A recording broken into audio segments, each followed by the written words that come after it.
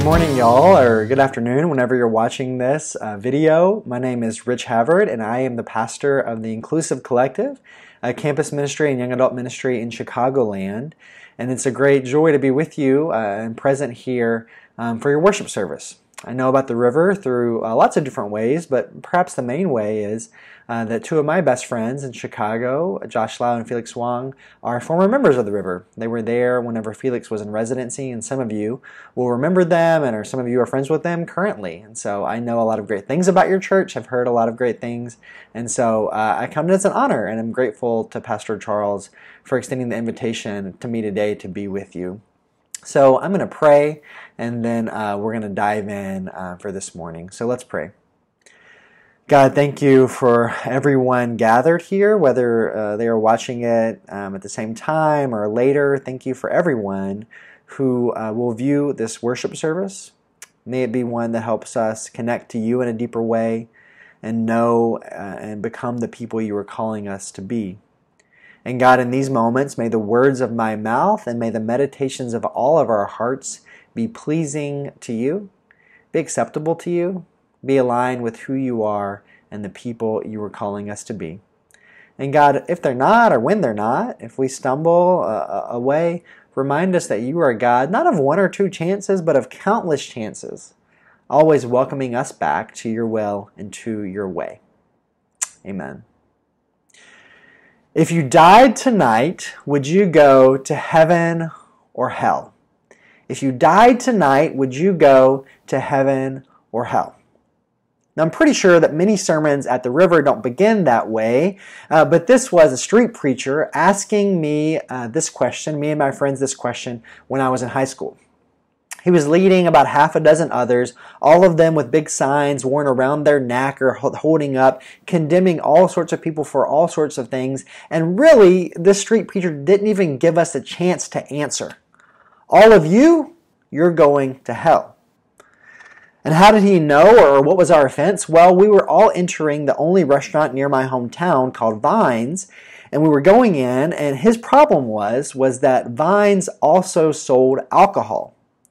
So according to his logic, by eating at Vines, we were supporting the evils, what he thought was the ultimate evil, alcohol. It didn't matter that we weren't buying it or we weren't of age. By going in this place, he thought that we were putting a stamp of approval on something that he thought was very bad.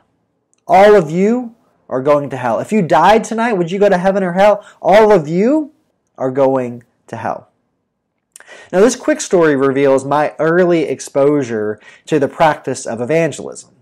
I certainly disagree with the tactics used, with the language used, with the way that he situated his faith and condemned other people.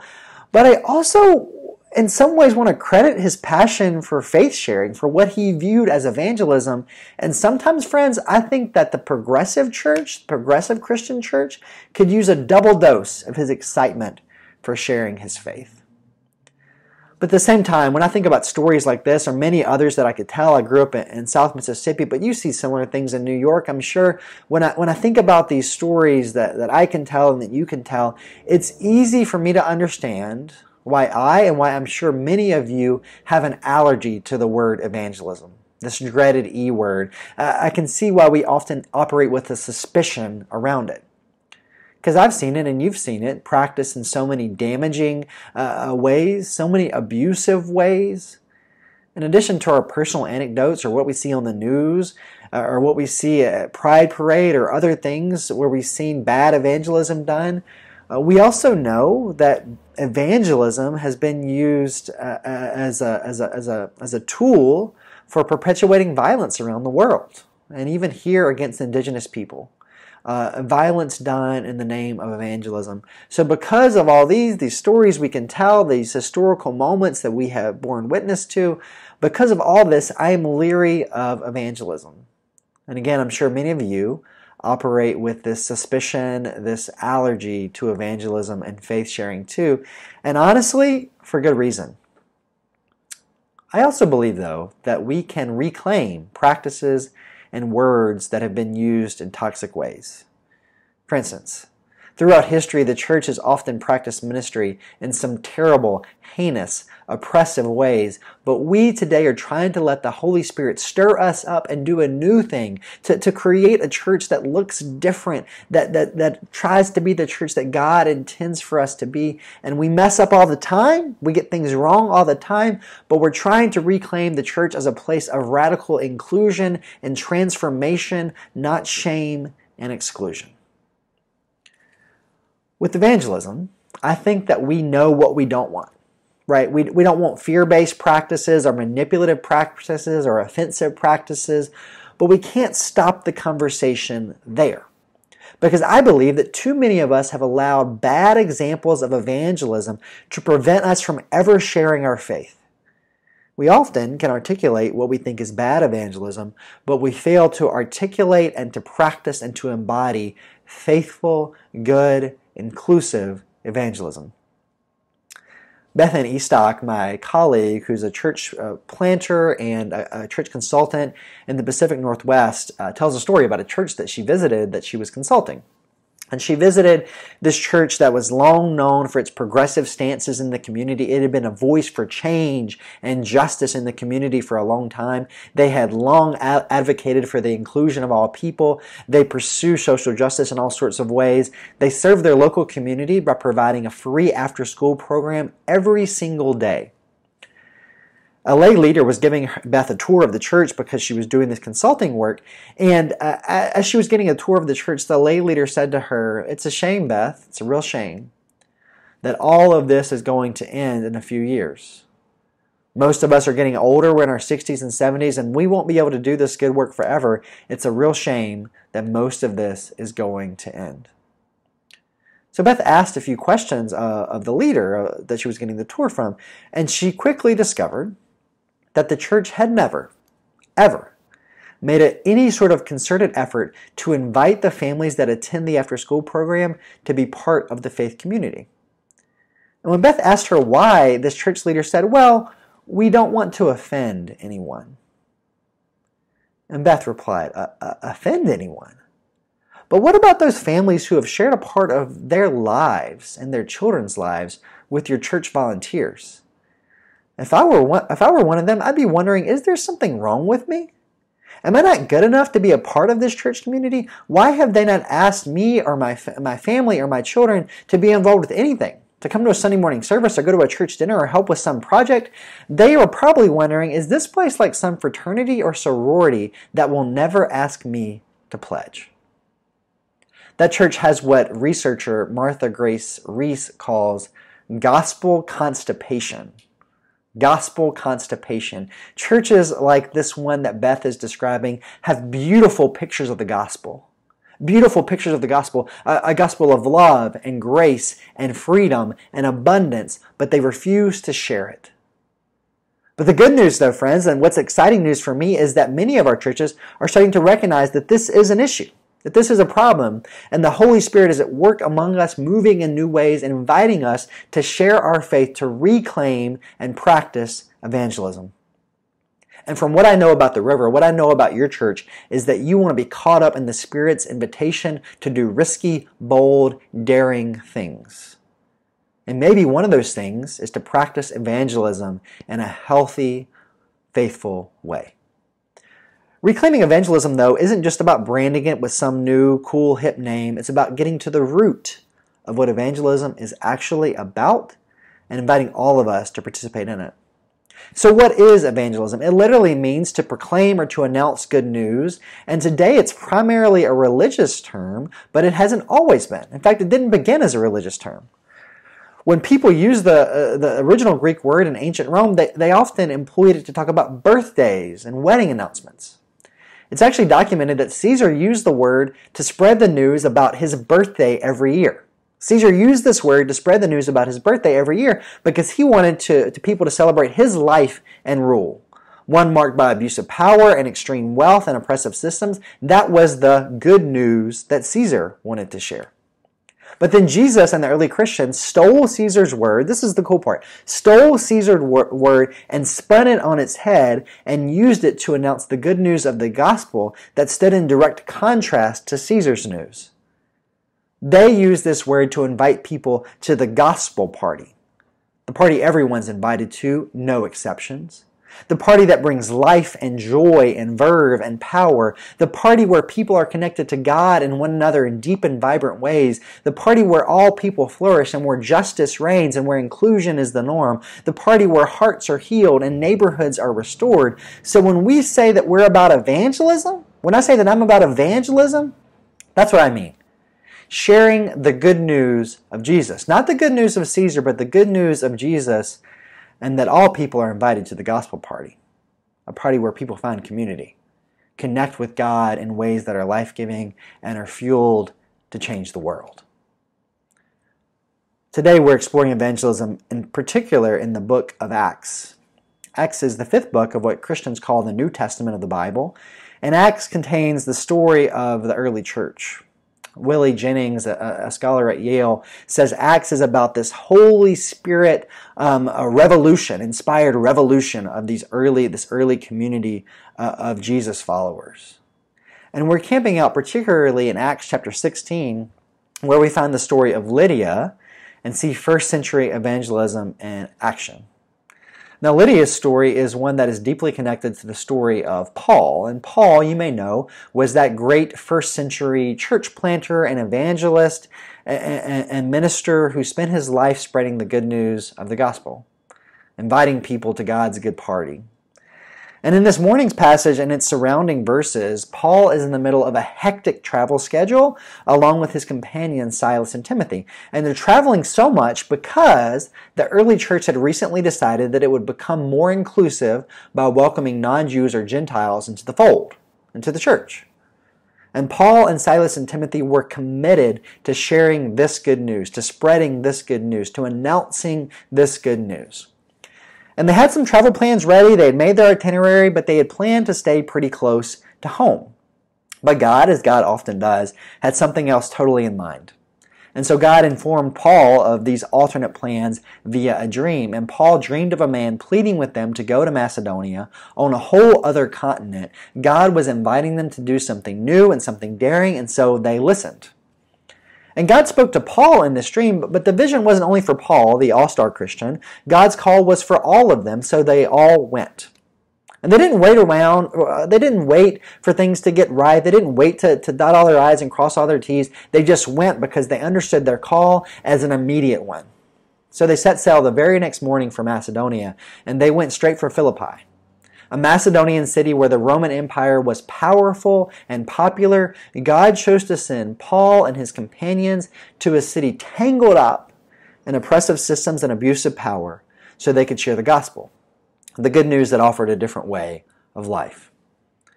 So we get to our story in the book of Acts today, and we see that on the Sabbath that Paul and his crew went to a place of prayer and met with some of the women there.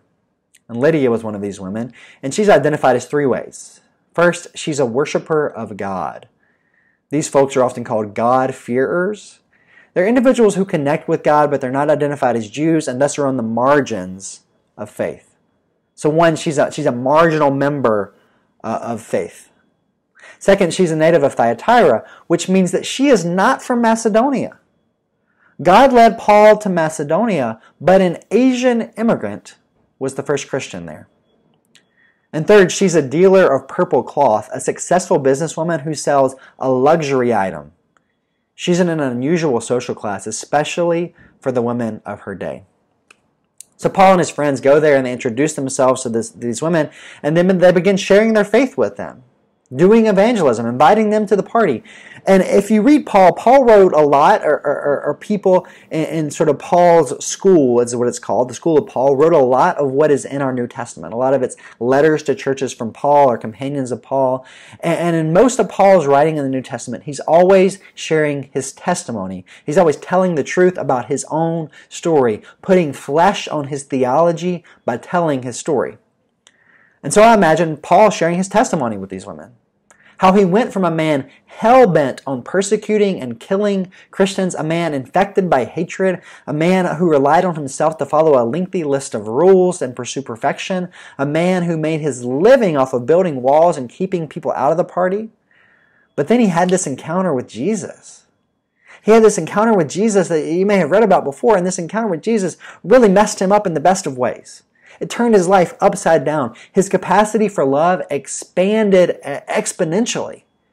He was passionate about the grace that frees us from perfection. He preached and practiced a gospel that did not build up walls, but broke down walls and built up life. And so in this story, I don't think Paul is talking to these women so that he can add a tally to his conversion chart. He doesn't ask them, if you died tonight, would you go to heaven or hell? I believe that Paul is sharing his story with these women because Jesus has transformed his life. And he wants everyone to know that they're invited to the gospel party too, and that they can start experiencing the abundant life that Jesus offers right now. So Lydia, she hears Paul's story, and God opens her heart to Paul's message. Now Lydia is a strong and savvy businesswoman, a leader in the community. She is not forced or coerced into faith. She accepts the invitation because she encounters Jesus through Paul's story. And Lydia's faith immediately becomes an active one. She leads her whole household to be baptized and accept their own invitations to the gospel party. And then she opens her home to Paul and Silas and Timothy as a radical act of hospitality, opening her home to these strangers, which is a radical act, especially in the first century. And then later we read in other parts of Scripture that Lydia's house becomes a center for Christian worship and mission in Philippi.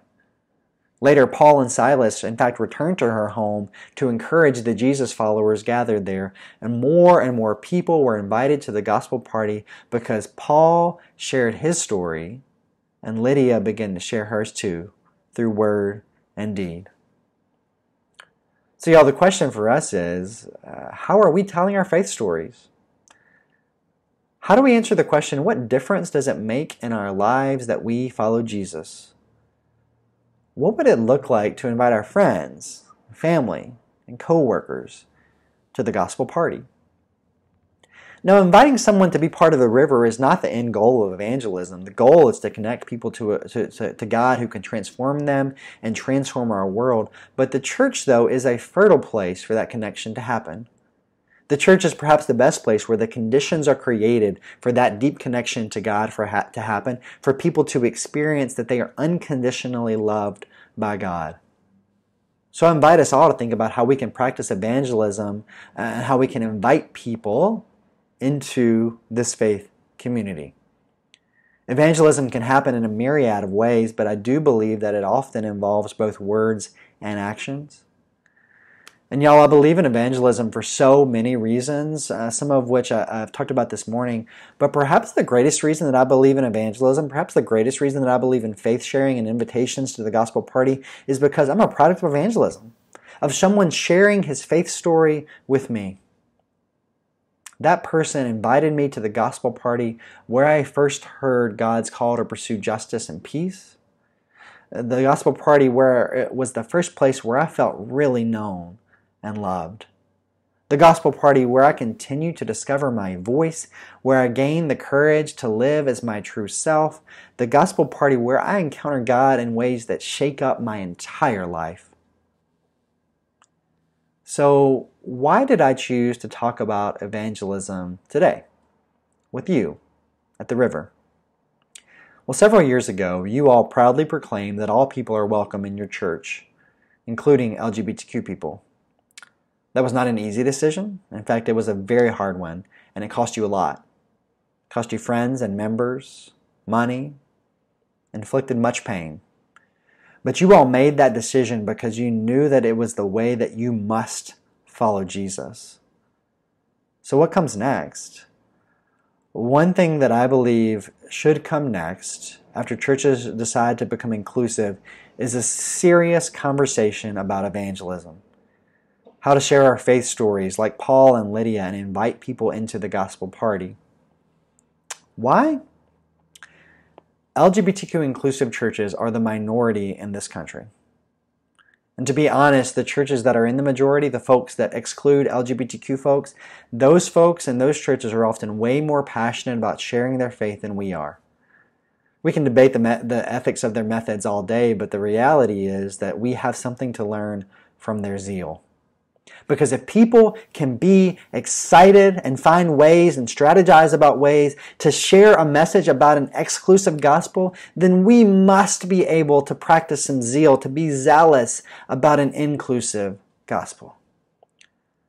Friends, I believe that we can no longer be content to shy away from evangelism, that dreaded E word, because we don't want to be seen as Bible thumpers or like those people. We must find ways to practice evangelism, to authentically share our stories about how God has moved and is moving in our lives, to share the story of this church about how God moved you all to take a risk and boldly proclaim that all means all around here. Because when we tell our stories, we never know who will listen and who will be attracted to the love of God in a fresh way as you have. For those of you in school, your classmate who is queer and a bit confused about what to do, and your faith can point her to the God of comfort and peace. Your family member who's not queer but attends a conservative church, your faith story can disrupt his idea about Christianity and catalyze a new ally for God's inclusive love. Your coworker, who has been out for years and years as gay and is happy in New York City, but who grew up in a conservative religious community, and underneath the skin still has deep, deep spiritual wounds. Your faith story can point him to the expansive love of God that you have experienced. Paul, Silas, and Timothy. They were emboldened by the early church's move to become more inclusive, to erase boundaries, and that made them want to share their faith stories, to invite people into the gospel party. So friends, may we all be emboldened by this church's prophetic stance and what is happening in our lives and in the lives of this community. May we be emboldened by that, the way the Holy Spirit is moving. And may we share our faith stories too, because it really, really matters. Amen.